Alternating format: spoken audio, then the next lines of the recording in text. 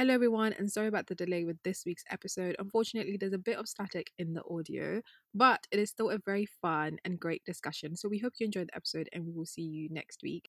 Hi, everyone. Welcome to Book Conversations. We're your hosts, Saad, and I'm Mahmouda. Join us as we have conversations inspired by books.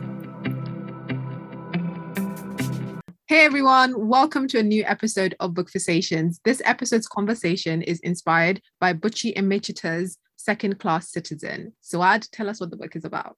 So this book basically is about Ada, a woman from the Igbo tribe who moves to England to live with her Nigerian student husband. She soon discovers the life for a young Nigerian woman living in London in the 1960s is grim. Rejected by British society and twatted by her husband who expects her to be subservient to him, she is forced to face up to life as a second-class citizen. Isn't it interesting, though, that she never settles for that title, second-class citizen, even though that was what was expected of her? Wait, I'm confused. Because even though she's expected, settle as in the main character, not the author. Oh, even right. though she was expected to be a second-class citizen, she was fighting against that. Oh, title, I get your point. Like she didn't accept the label that society gave her. Yeah. Cool. So let's get on to our opening section. What were your overall thoughts about the book? I actually love it. I really enjoyed doing it. The first time I read it in one go. I remember it was in December last year. Yeah. Yes, a friend of mine chose it for her book club, and I didn't attend the book club session, but I'd been wanting to read Buchi Emechita for a while, so I thought, why not read this one? Also because I'd also read her second book, The Joys of Motherhood. Yeah. And I really loved that. I love that she always has female protagonists. And the way that she writes, she has a good sense of humor. It's very interesting. And I also love the Nigerian-ness of her writing. It was very interesting to see an exploration of Nigeria in that time, was it pre-independence? It was in the 1960s, actually. So I guess independence / post-independence and how people lived in Lagos. Like the visual image I have when I read the book is different from the Lagos I know like today. Yeah. So I love that. I really love anything set in like around the independence time of Nigeria or like the 70s, 80s when we're doing okay with the economy. I also loved like the character's resilience. If there's one thing that character has, my God, she is determined. Like nothing can stop her from going for what she wants. Once she sets her heart to something, she gets it. She goes for it. Done. Bruh, it doesn't matter what it takes her, but she gets it done. And I really, really loved that because that was one consistent trait that pushed that character forward and that pushed the story forward. So I remember listening to a lady a few weeks ago. She's an editor at one of these publishing houses, and she was talking about how she will always be someone who champions, like, who believes that characters plot. So there's always this thing about whether a book is plot driven or character driven. Interesting. And she was like how she feels like character is plot because it's the character that actually moves the story. And she gives a very distinct example of like Matilda and how it's not the fact that Matilda is intelligent that drives the book. It's the fact that Matilda believes in things being done the right way and in consequences for those who don't do things the right way. And that's kind of what drives the book forward and how she retaliates or kind of punishes a parent when they do things that she thinks is wrong, and the teacher and so on. I've never read Matilda. Have you watched it? No. Oh my God. I know, isn't it like a popular play? Yeah, I've never. Anyways, we're not going to talk about that.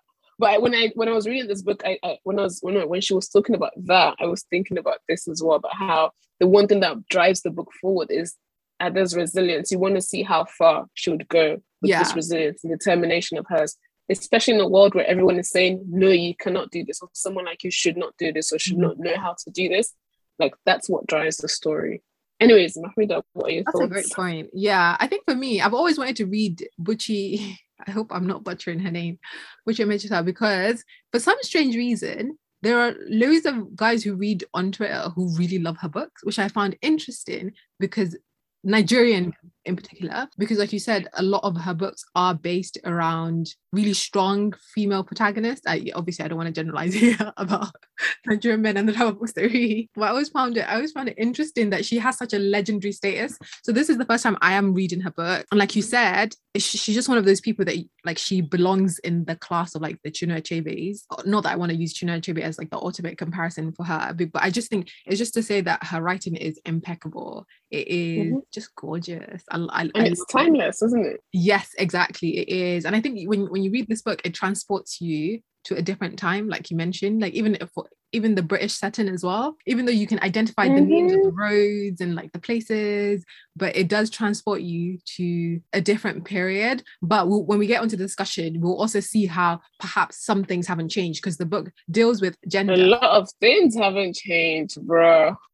So you're reading the book and you're like, oh wow, some things have not changed. We're still having to battle some of the same issues that were present in the past. So yeah, and also I think the fact that it's autobiographical fiction as well is really powerful, because when you were saying about character, like a character-driven book, I think she's able to infuse so much power into her characters, because it is coming from her life and the experiences. It's experience, isn't it? Yeah. And the strength that she has. Okay, so let's get onto our discussion. I feel like the main themes of our discussion is going to be also, if you do, sorry, go on. I was going to say, if you do read this book, prepare yourself for a moment of heart wrench and heartbreak. Oh, are we going to say it or not? Disclaimer. I think we should leave it, because it was part of the reading experience for me. I was shocked to the core, and I don't know, it just made me come away with a different kind of feeling towards men for a short period of time. Yeah, I think it'll be a shocker for people who don't know the author's story. But if you know the author's story, it's not going to be a shocker. Then like you kind of know what happened. Yeah, so I feel like the discussion is going to be based mainly around the title, Second Class Citizen, in terms of, should we start with gender first? Well, let's start with the beginning, because we're going to be talking about the role of women, or at least how women participate in society. So the first thing I want to talk about is how women uphold patriarchy. So in the first chapter of the book, in the first kind of like chapter of the book, Ada, as a young girl, talks about her excitement for education, wanting to go to school. And it was at a time where, because women were expected to get married really early, a lot of people didn't consider education to be a necessity. So what's interesting is her dad was in support of her getting educated, but it was her mum who thought it was useless. And that carries a powerful analogy for some of the other things that I want to bring up. I feel like this podcast is going to be a rant as well. But yeah, what were your thoughts on that? First of all, I feel like I think I wrote somewhere something along the lines of women are the cause of their own downfall, or we just give each other unnecessary stress because why? And I think about this not in just that context, but I think about it in the context of marriage as well. Like of how, for example, I was with one of my aunties, and she was talking to me about food, and I was like, oh, I don't like cooking anyway. And she was like, what if you, I've had this from so many aunties, God. Anyways, but she was like, this is very recent. So she was like, what if you marry someone who likes eating? And I said to her, well, I say to all of the aunties asking that question, if he likes eating and he doesn't know how to sort his own food out, then we've got a problem. Yeah. Anyways, she was like, no, you can't say that, and how she understands that, yes, it shouldn't be that way, but then that's how it is, and what will you do? So I gave her an example of someone I know, a cousin of mine, who they have a partner have a really good relationship in terms of cooking. She doesn't like cooking, but they sometimes, he cooks, or they pay someone to cook in bulk. And so when she was like, my auntie was like, oh my God. Yeah. Imagine if the in-laws of this boy finds out that she's doing this. And I was like, first of all, you're not putting whatever it is that the girl or the woman wants first. It's about the guy, or what he wants, or what his family is going to do. And I'm just thinking, you're a woman who, you've complained about having to do this all the time. You've complained about how stressful this can be. So you know how difficult it is, yet you want someone else to go into that situation and then go through the same struggles as you. Basically, it doesn't make sense to me. You know, when you said women are enemies of each other, I think we have to realize the amount of unlearning that needs to happen. And the reason why I want to talk about this in particular is because there's a specific example. So basically what happened was, I was listening to a podcast. I don't want to give enough information so that it's obvious the podcast that I'm talking about. But anyway, there's a podcast that I find that I listen to sometimes because some of their views are so fascinating to me, because there are men in our age group. Anyway, they were having a conversation about marriage, and a lot of the times they were just using terminology. Like, I hate the market terminology that we use for women. Like, a woman's value like is mostly in her youth. There was a lot of wild statements that was flying. Itching. And I wanted to write an itching. essay. I wanted to write an essay because I read it, I listened to it, and I was like, this is insane that you have these group of men just sitting around talking about when's, you know, like a woman's value aspiring after a certain age. Like, every time I hear this, I actually forget that I can't believe that there's people who still exist and still think like this. No, but that's the thing. Like, when they were speaking, you can tell they had like firm belief and conviction in what they were saying, and they didn't see anything wrong in those. No, I get it. In what they said. So anyway, I wrote the essay, but I didn't want to publish out of anger, so I just kind of left it there. And then you actually know who I'm talking about. We were having a conversation with someone that I know who's a woman, because my essay initially was from the perspective of like men just not understand. I was going to bring that up actually. And so we were having a conversation with this particular person. And she was using the same exact terminology. And I was so thankful in that moment that I hadn't published that essay, because it made me kind of confront a really important reality that we also have to be having particular kind of conversations with women like us, right? And I think part of the reason why women sometimes uphold patriarchy is because, like, some women sometimes think, oh, well, this doesn't apply to me, right? So, like, let's say, for example, when we speak about marriage, because at first I was like, okay, it's because I'm like, am I taking this personal? But then I was like, I'm not taking it personal. This is just like a matter of common sense and a matter of like thinking about why this term. I think it's a matter of common sense. And I think when we were having that conversation, that's when I realized what my issue with it was, is because, yes, women do have a limited range of fertility, but I think ultimately what it boils down to, and what you hinted to before, is in conversations, it's almost like we distill that women's essence and purpose is limited only to fertility. So then, like, if you haven't fulfilled that aspect, then you're useless. And I'm like, so for women who are married and don't have kids, for women who make the choice not to get married, God, the whole idea of like a product that expires that you throw away, I'm just like, come on, there are ways that we can talk about medical, but I'm saying even Muslim men weaponize it. Like, it's a cultural thing though, because again, the ways people could use Islam to weaponize is how they'll quote like stuff about the family and preserving lineage, and also like a woman should be in the home, they train the kids. And also, again, like, because of how a lot of cultures, I'm just thinking in terms of like Nigeria now, a lot of cultures, like, think about how when a woman has children, she's seen as more important like than a woman who doesn't have children. Then when a woman has boys, there's like a kind of status that you're given compared to someone who has just girls. Again, it's all centered around children. It's all about like, and when you're single versus when you're married, there's also already a problem.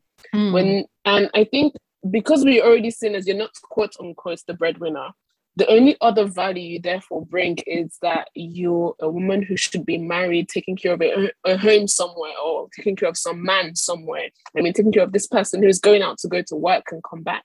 The reason why, what I learned very quickly is, or why I said it wasn't common sense, is that it's if that's what you're used to seeing, and that's what the people around you always say, then you don't know that it's different. You can't think that different for you is probably even wrong. So I have a friend I was talking to, and I was not surprised when he said something along the lines of, or I understand that you want to get married very quickly because obviously like the woman's window is very short, and how, because he lives with his auntie, and she always tells the women around them that you need to hurry up to get married because the woman's time is short. The woman's time is short. And so obviously that's what he in his mind believes. And I was like, whoa, 1 second. I'm not in a rush to get married. And he was shocked. So I was like, wait, why? And I was like, because I'm going to do it in my own time, and I'm not going to put pressure on myself by some timeline that somebody gave me somewhere. God has given me so many skills and abilities and so on, and I'm not going to limit myself to this one little box of finding a husband. I mean, it is a beautiful thing when you find someone, if you find someone. But there's so much more to women than just being somebody who takes care of a man and makes babies. That's the point that I wanted to make. When I was writing the essay, I kind of titled it Intent versus Language, because I understood the intent. And the point isn't that we can't talk about the reality that women are constricted by time. Like after 40, after, late 30s, it does get more difficult. Yes, we can talk about reality, but I just find that sometimes in the language that we use, it's devoid of, it's almost like I want people to listen to an excerpt of what I'm talking about so they can understand why it was so aggravating for me to listen to. I mean, you know what? Each their own. I thought it was like an interesting aspect to the book about how women, even the mother-in-law, so Ada, the female character, kind of gets married early because the structure of the society means that she only has her path to freedom is through marriage. Like she, in terms of like working, in terms of getting education, she has to be married first to be able to do any of those. It's weird how society at that time was structured. It was structured around men. It was structured around men because everything about her life was men.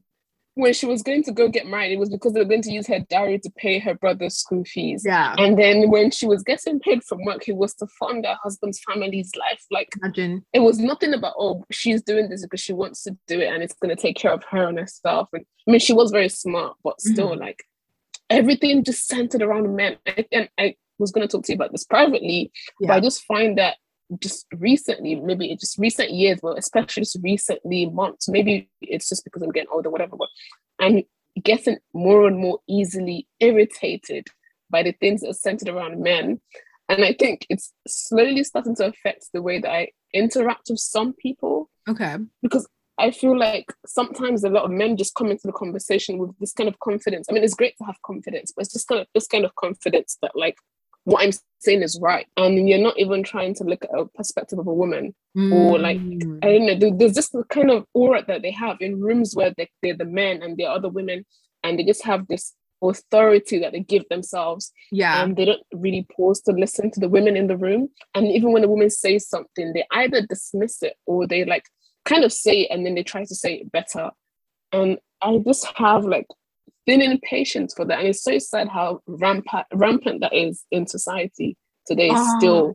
I'm sorry, I just thought of another example. So what you were saying, it hits home because one, I think it's about privilege and the way that we experience the world. I think unfortunately, men sometimes navigate the world and have a particular kind of power as a result of their gender, or they haven't had to put themselves in the shoes of women. So the example that I want to bring up, I don't know why I don't know how I'm always listening to the wrong thing. So this one time, so basically someone that I know was in a room on Clubhouse and they were talking about it. So me too, I was doing baby room. So I said, let me go and join this room because it seems like wild things are happening. So it was around weight. It was around weight gain for women, right? So you have. I'm not joking. So I had at least five to six men in that room spoke about how if their wives could not lose weight after they had children, that meant they were lazy. Oh my God! That meant they didn't want to put enough effort. They were comfortable being the way that they were, and there was a sister, mashallah, may Allah bless her. And she was so soft spoken, so gentle. I like the way she held them accountable. I think I saw your tweet on this day because you literally came on to write. He literally was giving the realities of childbirth for her, how difficult it was, the impact that it had because she had a chronic illness, like her ribs, I think contracted or something, the impact that it had on her health. Like even when she was getting fit or like doing exercise, her female trainer told her not to do particular kind of exercises because it would be dangerous for her. But apparently her male trainers were like, oh, why can't you do XYZ? And she had to explain it to them. But just going back to the men, I just thought, you know what, you don't have to have gone through the experience to think to yourself, let me put myself in the shoes, someone who's just been through one of the most painful experiences, and then for you to turn around and say that just means lazy. Where is the compassion in thinking about, oh, how do I seen that video where they what video where they try to put a man through the pain, like equivalent of the pain of childbirth. Period pain, even period pain, they were exactly even exactly, and then oh my god. So yeah, I'm fascinated by this point about empathy, compassion, and seeing things from each other's perspective. I'm torn between we need to continue having these conversations. Women are quick to empathize more than men. Exactly. I feel like for a lot of the time for men, you have to break it down. You have to explain to them why. And I personally, I'm tired. I don't have that patience anymore. I'm sorry, but I just these days I think about something like, is it worth my time? Is it a battle worth fighting? If I can't be asked something. Yeah, but the sister in the chat, mashallah, she did such a great job. I'm very happy that she was there because literally, like, no one interrupted her. She spoke for at least 15 minutes and she was so gentle but just so firm. I was like, oh, I love her. But yeah, I feel like a lot of them after she spoke understood like the mental health components and just the physical component as well. And I was just like, it's not easy. it's easier for men to lose weight than it is for women. Like there's so much other stuff involved in that as well. Wait, did you say it was easier for men to lose weight? How do we know that? Yeah, I think there was something about like how men lose some fats easier than men and than women. Sorry, and I don't know if it's belly fat, but there are some things that men lose easier than women. I'm gonna fact check that. Yeah, it's fine. I'll find it. Cool. Okay, so let's talk about, I guess, the relationship. So Ada and Francis, right? So in the book, as we said earlier, it starts off with her being in education, her father dying, then being out of education, getting the basic minimum education, but then somehow, like you were mentioning in terms of resilience and strength, pushing through until she got her university education. And I guess like the point where it starts to go into race is when, actually, wait, she did sponsor her husband to go to the UK first, didn't she? She sponsored her crappy, unserious husband to go and study, who first of all failed that exam like 3 times or 5 times or whatever amount of times he did, only for him to still have the cheek to be talking to her the way he did. She was the breadwinner and he was trash. And that brought to mind the question how we choose our spouses. But anyways, back to Mahmuda before I go on another rant. Actually, okay, another controversial one. I saw this post recently where it said, oh, wait, no, let me pause it so I can find it. Okay, before I go on to the post that I was talking about, Swad actually sent me links supporting her statement that men lose weight faster than women. So I will include it. Yeah, there was some research. If anyone wants to read it. But yeah, I found the title of the post and I don't agree with one of the wording in it. So the word, the headline is, if you can't find a spouse who supports your career, stay single. I would eliminate career and just put purpose, because I don't think career is life. Anyone Stop. supports your life. Because I generally feel like the wrong spouse can derail your life, sorry, as you can see in this book. Because Francis was a hindrance more than anything. He was, oh God, every step of, you know what the most annoying part of this entire thing is? First of all, he doesn't contribute anything. Yeah. Then he acts like he's some boss. But then he also doesn't even have the guts to make decisions. He would consult his father, his uncles, his brother. And then when they say, okay, that's when he tells his wife, even though she's the one who's going to pay for whatever stupid decision they've made. Like, if you're going to act the way you're acting, you have to have at least a backbone. He doesn't have one. Like something, or some kind of talent, some kind of character. Something you're contributing to this relationship. Nothing. Literally, but then you're going to open your mouth. The real definition of what do you bring to the table? Zero. You know, every time I think about this book, I just get riled up. I'm sorry. I just get riled up. But yeah, it's true. Like he literally, only authority and confidence that he had in that relationship was that he was a man, and therefore all power and authority should defer to him just by the virtue of his gender. Oh yeah, so I was saying that I would take career out and put purpose in it, because I think everyone's life is beyond their career. So I don't necessarily think, even, well, okay, it depends if like your career is super important to you, because I feel like some career-driven women, when they do get married, their career takes a backseat, which is perfectly fine. And for some women, they still want to be pursuing their career, which means you do have to find a husband that is in support of that. But this whole idea of just being very conscious and intentional about who you choose to get married to, because Ada kind of like, she persists in the marriage, thinking maybe things will change. I think it's actually quite fascinating that it's through children that she's bound to him. Refusal to do any form of like family planning, cheat on her but still expect her to fulfill him. God, very, very fascinating and aggravating. The book is about being a second-class citizen as a woman, and then being a second-class citizen in terms of race. And you see the difference in the way it interplays in the life of Francis and Ada, because Ada understands that there's hierarchy in society. She doesn't absorb it, which is fascinating. Whereas Francis kind of finds himself in a society that does have a hierarchy in terms of how Black people are treated and white people are treated and people of Asian origin descent are treated, and he kind of just absorbs like, this is my position in society. And he just accepts it without questioning it. And you see the way that Ada interacts, like even in the workplaces, the jobs that she applies for, despite society structure, it's kind of those people that believe that meritocracy will gain them some advantage in a way. I was just going to say how, like, for example, when she was walking past this restaurant and she just thought how she would have gone into this restaurant if she had money. Yes. Whereas for her husband, he would not have gone in, not because he didn't have money, but because he already assumed that they're not going to serve Black people there. And I'm just thinking about this again in terms of the spouse that you marry, and maybe making sure it's someone that fits you in terms of purpose and determination and all of these things. Because if you're someone who likes to question and disrupt and say, no, why shouldn't I be in these spaces and so on, and your husband is someone who's like, oh, let's not make any trouble, we should be thankful that they're even letting us do this, then it's going to be difficult for you, because for you to be able to do stuff like challenge systems and spaces, you need to have a support system as well. If not, you're going to break down. True. And that contributes again to how her life was very intense, man. Yeah, that's a good example that you brought up, because I thought that was really poignant in terms of their different attitudes. But isn't it so fascinating? Because I think to some extent it still happens nowadays. Like if you go to particular shops, you get trailed around. I'm not talking packs, even though that happens a lot. But I'm talking about like high-end shops, like Oprah going even into to just shop. Tesco. Oh God! Oh my God! Oprah going into a shop and not accused, but like being looked at as if she can't afford what she wants to buy. So it's this prevalence of, even when you have access to money and wealth, you can't erase the way that people see you because of the color of your skin. Access and power can get you so far. One thing I like as well about this book, but quite a few books too, would be have been set in like the same thing of like Black people have been fed to this concept of whiteness. That whiteness covers. There was a line there where she was like, the concept of whiteness could cover a multitude of sins, but then Ada's discovery that lady, so you know how she had the lady babysitting her kids, and the lady lying about all of the things that she did to the kids, even if she said she didn't do it. Yes. And the moment where Ada realizes that, oh my God, so white people they're not saints. They're not like this thing that is untouchable. Yeah. And she was like, if white people lie, then what is the thing that makes them superior from us? It can't just be skin color. And it's interesting because I've read quite a few books again where even like maybe set in like slavery times, where this Black person recognizes that, okay, this person does exactly the same things that I do as a human being. And then you're forced to face the question,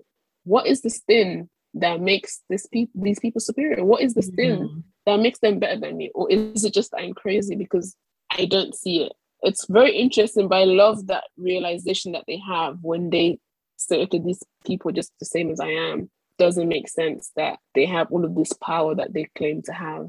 On this note, actually, I recommend the book I just finished called The Confessions of Franny Langton. It's set in like 1800s London / Jamaica, but it's really, really interesting. And if it's about this lady who's about to be killed, well, she's on trial for killing her master and his wife, and she's giving us a confession. So she's writing this story, and she's telling you how, for you to understand what happened, she has to go all the way back from the start.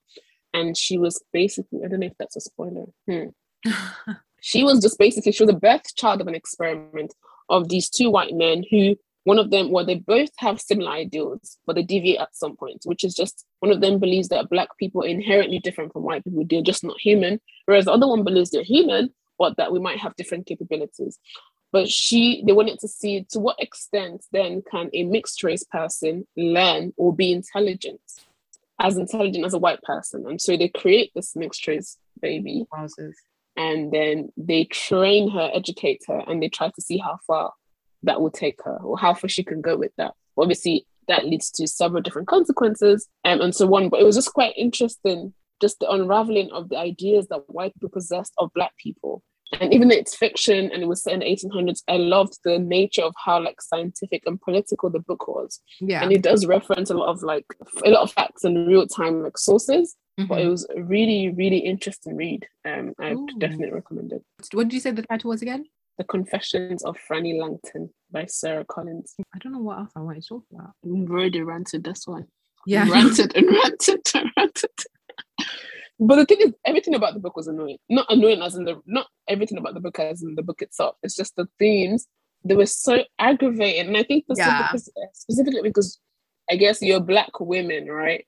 So it's like you're faced by almost everything that she goes through on a daily basis. We're still having to experience these things. And it was very easy to come up with an example of where this thing has also happened to you in your life, or something similar to this thing has also happened to you.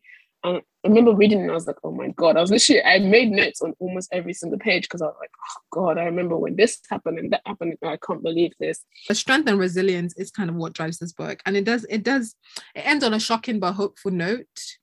In a way. She normally has very interesting endings for her book. I'd say the same with like The Joys of Motherhood as well. It was a very unexpected ending. I need to read that book. But I found a good quote, I think, to summarize our discussion. So in chapter 9, it says, they were kind, those women in the ward. So this happens after she'd just given birth, I think, to their 4th child.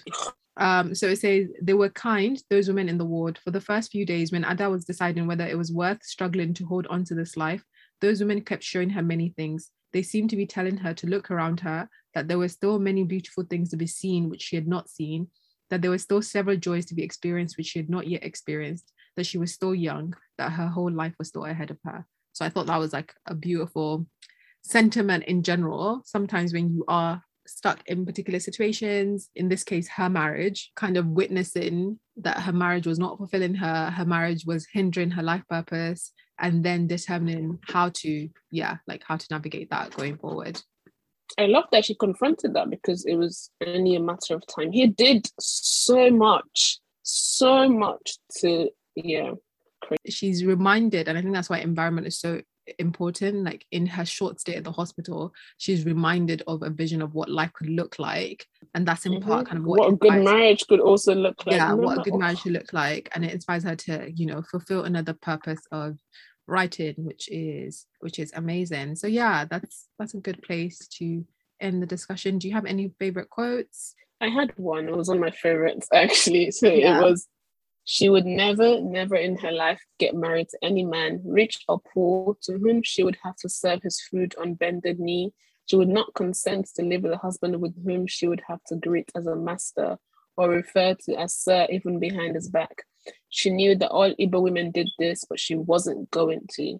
And the irony of this entire thing is that Frances was kind of literally all of the things that she didn't want in a man. Yeah, I was like, because she had to do a lot of this, a lot of begging and cajoling. So but I thought it was interesting, because I think in some ways she did challenge Igbo culture. Like she was smart enough. No, she did. The culture at the time, I don't want to say it's still the culture now. She was smart enough to challenge the culture at the time and make things work for her. Like the way she kind of influenced her mother-in-law to let her go. I love the way that she approached culture as like something that's man-made, something that can change. A lot of people approach culture as something that's so rigid it can never change. I remember saying something to someone about this respectability thing that we have in Nigeria. Yeah. And different story. But anyways, my cousin was talking about how she was listening to LD's podcast, and he was talking about this event that happened a couple of years ago where Wole Soyinka was on a flight. I didn't know about this until that last week, where he was on this flight and it was in the window seat, which is someone else's seat. The young guy asked Wole Soyinka to tell him that he's in his seat. Obviously, yeah, but he is his seat. I mean, it's my window seat. I love window seat. I'm sorry. It doesn't mean he doesn't respect him, right? But lots of people went online to bash the guy and say he's disrespectful and who treats the elders like that. And they made it about respect, as opposed to just two individuals who, you're in my seat, I booked that seat. And anybody can make that mistake. That's the thing. Sometimes the rows, the way they're numbered, can make you go sit in the wrong place. And even the Wole Soyinka himself, he didn't actually make a big deal. He just stood up and that's what I was going to say. Wole Soyinka didn't have a problem with it. Exactly, but it's the entire nation, I guess, that then had this uprising about how dare you, he's this old man. And it just kept, one thing that crossed my mind, or one thing I thought about was, would they say the same thing if he was a white person that did this? Because I know Nigerians have that thing that they always do with, when it's a white person, it's different. Well, not all Nigerians, but generally a proportion of.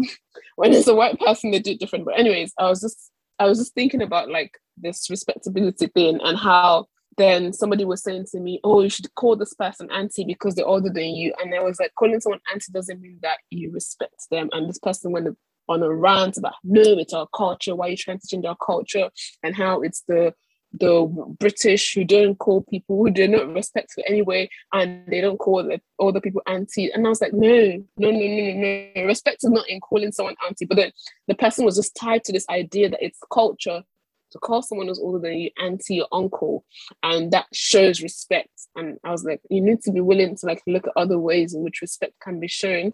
And sometimes some people take this respect thing too far, like the ones who go to the workplaces and tell you to call them your mommy or call them daddy or whatever.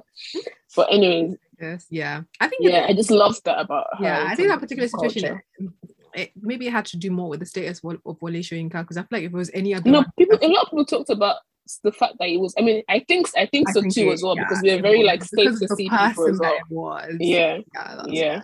I mean, if it was me, I would have given up my seat. I'm sorry. But then that's because you want to. It should be something I want to do, not because it's a thing of respect and oh my god. And it's out of desire. Yeah, I don't think anyone should be forced if they don't want to. That's the thing. Cool. So I only had what was your favorite quote? And I think it actually just links with everything that I talked about today. So it goes, she had gambled with marriage just like most people, but she had gambled unluckily and had lost. I think what I find interesting about this quote, I think to some extent, when you do get married, there's no guarantee of how things are going to turn out. Like you obviously you do your job. Even when you're careful. Pray, you ask people, you do, like everything, you ask questions, you do everything that you need to do. But ultimately, like, it's in Allah's hands. And unfortunately, that is why some people get divorced if the marriage is just not working out and they've tried every other means for them. But yeah, I do think there is an element of like luck with marriage sometimes, or if it's destined. And some people, like, their first marriage doesn't work out and then the second marriage works out beautifully, which perfect. Is fine. Exactly. Like, you just don't know what everyone's path is going to be like. So that is my only quote from this book. What's the latest book that you're reading? I'm reading quite a few books actually, and I have some comments. Anyways, I'm currently reading Notes to Self by Emily Pine, and I picked it up because I saw your. I just finished that. I picked it up because I saw your it was a tweet, I think. Yeah. I found it interesting. I'm almost done, but there's some things that I've been like. Oh really? Yeah. What's that? Yeah. Sorry. What part? So like there was a part where fair enough. I think it's just maybe I should have more empathy, and it's just the thing about being human, whatever. But there's a part where she goes on about how she hadn't been shaving her legs because she didn't like this label that's been given to women and like the standards that have been given to us and so on. And then one day she's on the train and then a child sees her and the child is screaming to her mom. No, the child points at her leg and says to her mom, "Is this a man?" And then because of that, she goes home and she shaves her leg. And for me, I was just like, if you've come this far, anyways, none of my business. But there are just some parts in the book where I was like, okay, interesting. But again, it's her life. I have nothing to say about it. And that's that. So I'm reading that book. Oh my god. It's just an observation. No, there was a section about period in the book that I highlighted because I thought, literally, I was like, I might get cancelled if I tweet this, but I was like, there's something about essays written, let me be blunt, by white women sometimes, and their relationship with the period that I do not get. I know we have our issues, like Islamically, in terms of like Ramadan, etc., and just the conversation that we have around period. But that's that section in the book I did not get. But I can't believe there's quite a few sections I didn't get. But anyways, but that was actually my thought. I was just thinking, why? No, but there were sections in the book that I really love. Like what she wrote about fertility was, oh my god, heartbreaking, and like I really liked that as well. Her relationship with her dad, so really fascinating. Like in terms of like having someone in your family that deals with addiction and how you navigate that. I was thinking about our podcast for Transcendent Kingdom when I was reading that section. Yeah, so I liked it. It was a short read. Like it literally did not take that long. There were parts that resonated and parts that did not. I'm gonna write that down if you've come this far. Anyway, is there any other book that you want to mention? What else am I reading? I'm reading this. Oh god, I'm not gonna mention it. Don't worry about it. Okay. I'm about to start reading "We Are All Birds of Uganda." Actually. Oh.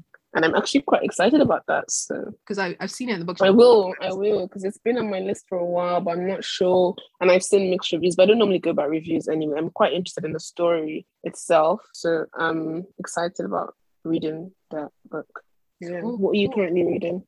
To be honest, I finished both of them. I read The Khan by Simon Mayer because I was really excited. How's that going? How did that go? I loved it. I thought it was like, it was something different. The character that I loved unfortunately dies very early on. It's not a spoiler. So like the character of Akbar Khan, who is kind of like a Muslim mafia boss, but I just thought it was different in the fact that you don't really get Muslim characters that are written in that light. And I was reading, I was like, oh my god, Sar's gonna hate this book. Oh god. No, I don't think I will. But yeah, I've been thinking about that a lot, actually. Yeah. That thing about like Muslim characters. I don't mind. I don't know if I don't mind is the word. It's the phrase I'm looking for. But it's you're not gonna like it. This book, like sometimes uses ayahs from the Quran, like the character, and hadith. No, I mean, You're gonna be like, Again, why? I feel like I have to be honest. I think one thing I've had to confront actually in the past couple of months, especially with reading, I've been reading a lot. It's just when you want to write, I personally think if you want to write really good or read Yeah. well, then you have to drop your biases and judgment at the door and approach each character with as much as you can, no judgment. If not, you're not going to do. I feel like you can smell like the judgment in how a character is written. Yeah. And when you think that this person is not supposed to be this way, and for someone who's writing a Muslim character who's a sex worker, I mean, I've also had to think about that as well. Oh yeah. Even though she's not quote unquote visibly Muslim, she is still Muslim. And I've also just had to think about what fiction is and just the fact that like characters are characters and you can't force them in a box. And also the idea, or not the idea, people who are Muslim, there's a spectrum of us, right? It's wide, right? And then you can't put them in a box. I don't know if you've watched this interesting series on Channel 4 called We're Lady Parts about this four Muslims. I saw the trailer. I'm sorry. I know some people loved it. I haven't watched it, and I don't know if I actually found it quite interesting. Yeah, which is interesting because first of all, one of the reasons why I watched it was because I wanted to confront that bias. I know I have that thing where I'm like, oh my god, Muslim characters, how are they going to portray Muslims? And I think that just comes from the fact that we're always put in this negative sense or negative light by the media. And I've been trying to just be more aware or conscious of the kind of expectations I take in when I watch or consume stuff with Muslim characters or when I read stuff with Muslim characters. And I'm just trying to be more understanding that yes, it's kind of a representation of Muslims to an extent, but it's not a definition of the religion, and it's not what the religion is, and it's not what the Quran is. And I know what the Quran is, I know what the Hadith is, and I know what the Deen itself is. Yeah. And yeah, it's been a very interesting realization. That separation. I definitely think it depends on the story that's being told. It depends on who's writing it and how it's been written. Like I love when I read books by authors like Aisha Khan, where you can like the Muslim characters is praying, like it's very evidently a Muslim story. And I also like when the story is complicated, and if the character is complex and it requires stuff that's kind of like outside of our conception of what it means to be Muslim, then yeah, like we can separate fiction from the reality. Which brings me to the other book that I just finished that I really love, The Beekeeper of Aleppo, because I thought so like literally I'm gonna buy it paperback. Same I'm gonna buy it as well. In terms of the writing, it gets that balance right, and it's strange because I was like, oh, is the author Muslim? And she's not. You know what I like about one of the things that it was one of those books that also like influenced it was perfect. I was in it at the time when I was going through this confronting my bias thing, because even though the character was Muslim, it's not shoved in your face. Here and there you see that he stops to pray and the do, but like I loved how like he's Muslim, yes, but that's it. He's Muslim, but then there's his life that's happening, right? Like it's taken for granted that he's Muslim. Yeah, and like, it's just a natural part of things. Yeah, I think sometimes when it's weird because sometimes you read it and it feels like, oh, something that's not quite right, but like this just worked. Like when it talks about him kind of like dressing his blind wife in her abaya and tying his hijab, tying her hijab. It's just normal, right? Yeah, it's just exactly, that's the thing. That's what I'm looking for. It's not like a big spotlight on my god, I'm going to go and pray.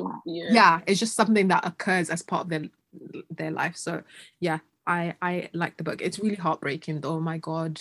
I want to read her second book. I'm on the wait list for it on Libby. It's called, I think, Songbirds. Sorry, I don't think I'm going to read that one because it's around the same kind of like subject. Really? Oh, I haven't read the blurb. It's a very heavy subject as well. I glimpsed it briefly, and I always read heavy books, as you know. All I want is light books. Sorry. No, I was saying I feel privileged saying I only want to read light books because I feel like this was so heavy. Sometimes it's needed. Yeah, I just need to sit with the reality of what I read. Anyway, go on. I was going to say I signed up. So I told you, or I think I told you about this book I wanted to write. Oh, I think I already told you this. How I signed up for a workshop in 2 weeks on how to write in happiness. Oh yes, you did. God. Right in happiness. I need it in my life. I need it, I swear to God. Like I do not want to read any heavy books. I finished Mindy Kaling's Why Not Me as well. It was quite light. Oh, actually, a book that's fun that was so different for me that I read recently is Piranesi. So that's the lady that won the Women's Fiction Prize. Oh. And I didn't know what to expect of it because I just didn't think it was going to be my jam. But I really enjoyed it. It's not that long a book. It's not that thick. The beginning is quite slow because of the world building that takes place. to an extent. But I think one of the signs of good fiction is when you have questions enough that even though the starting is slow, you still want to carry on reading.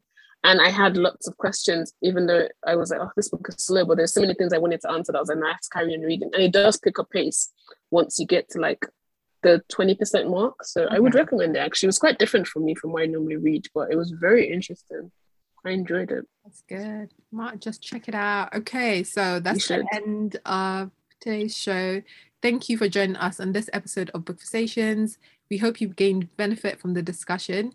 If you've enjoyed the episode, remember to like, review, comment, and share it with friends and family. Bookversations is available on iTunes, Spotify, Google Podcast, Anchor, and several other platforms. Email us your thoughts at bookversationspod@gmail.com and let us know what books you want us to check out. Till next time, remember to read. Remember to read. Bye, guys.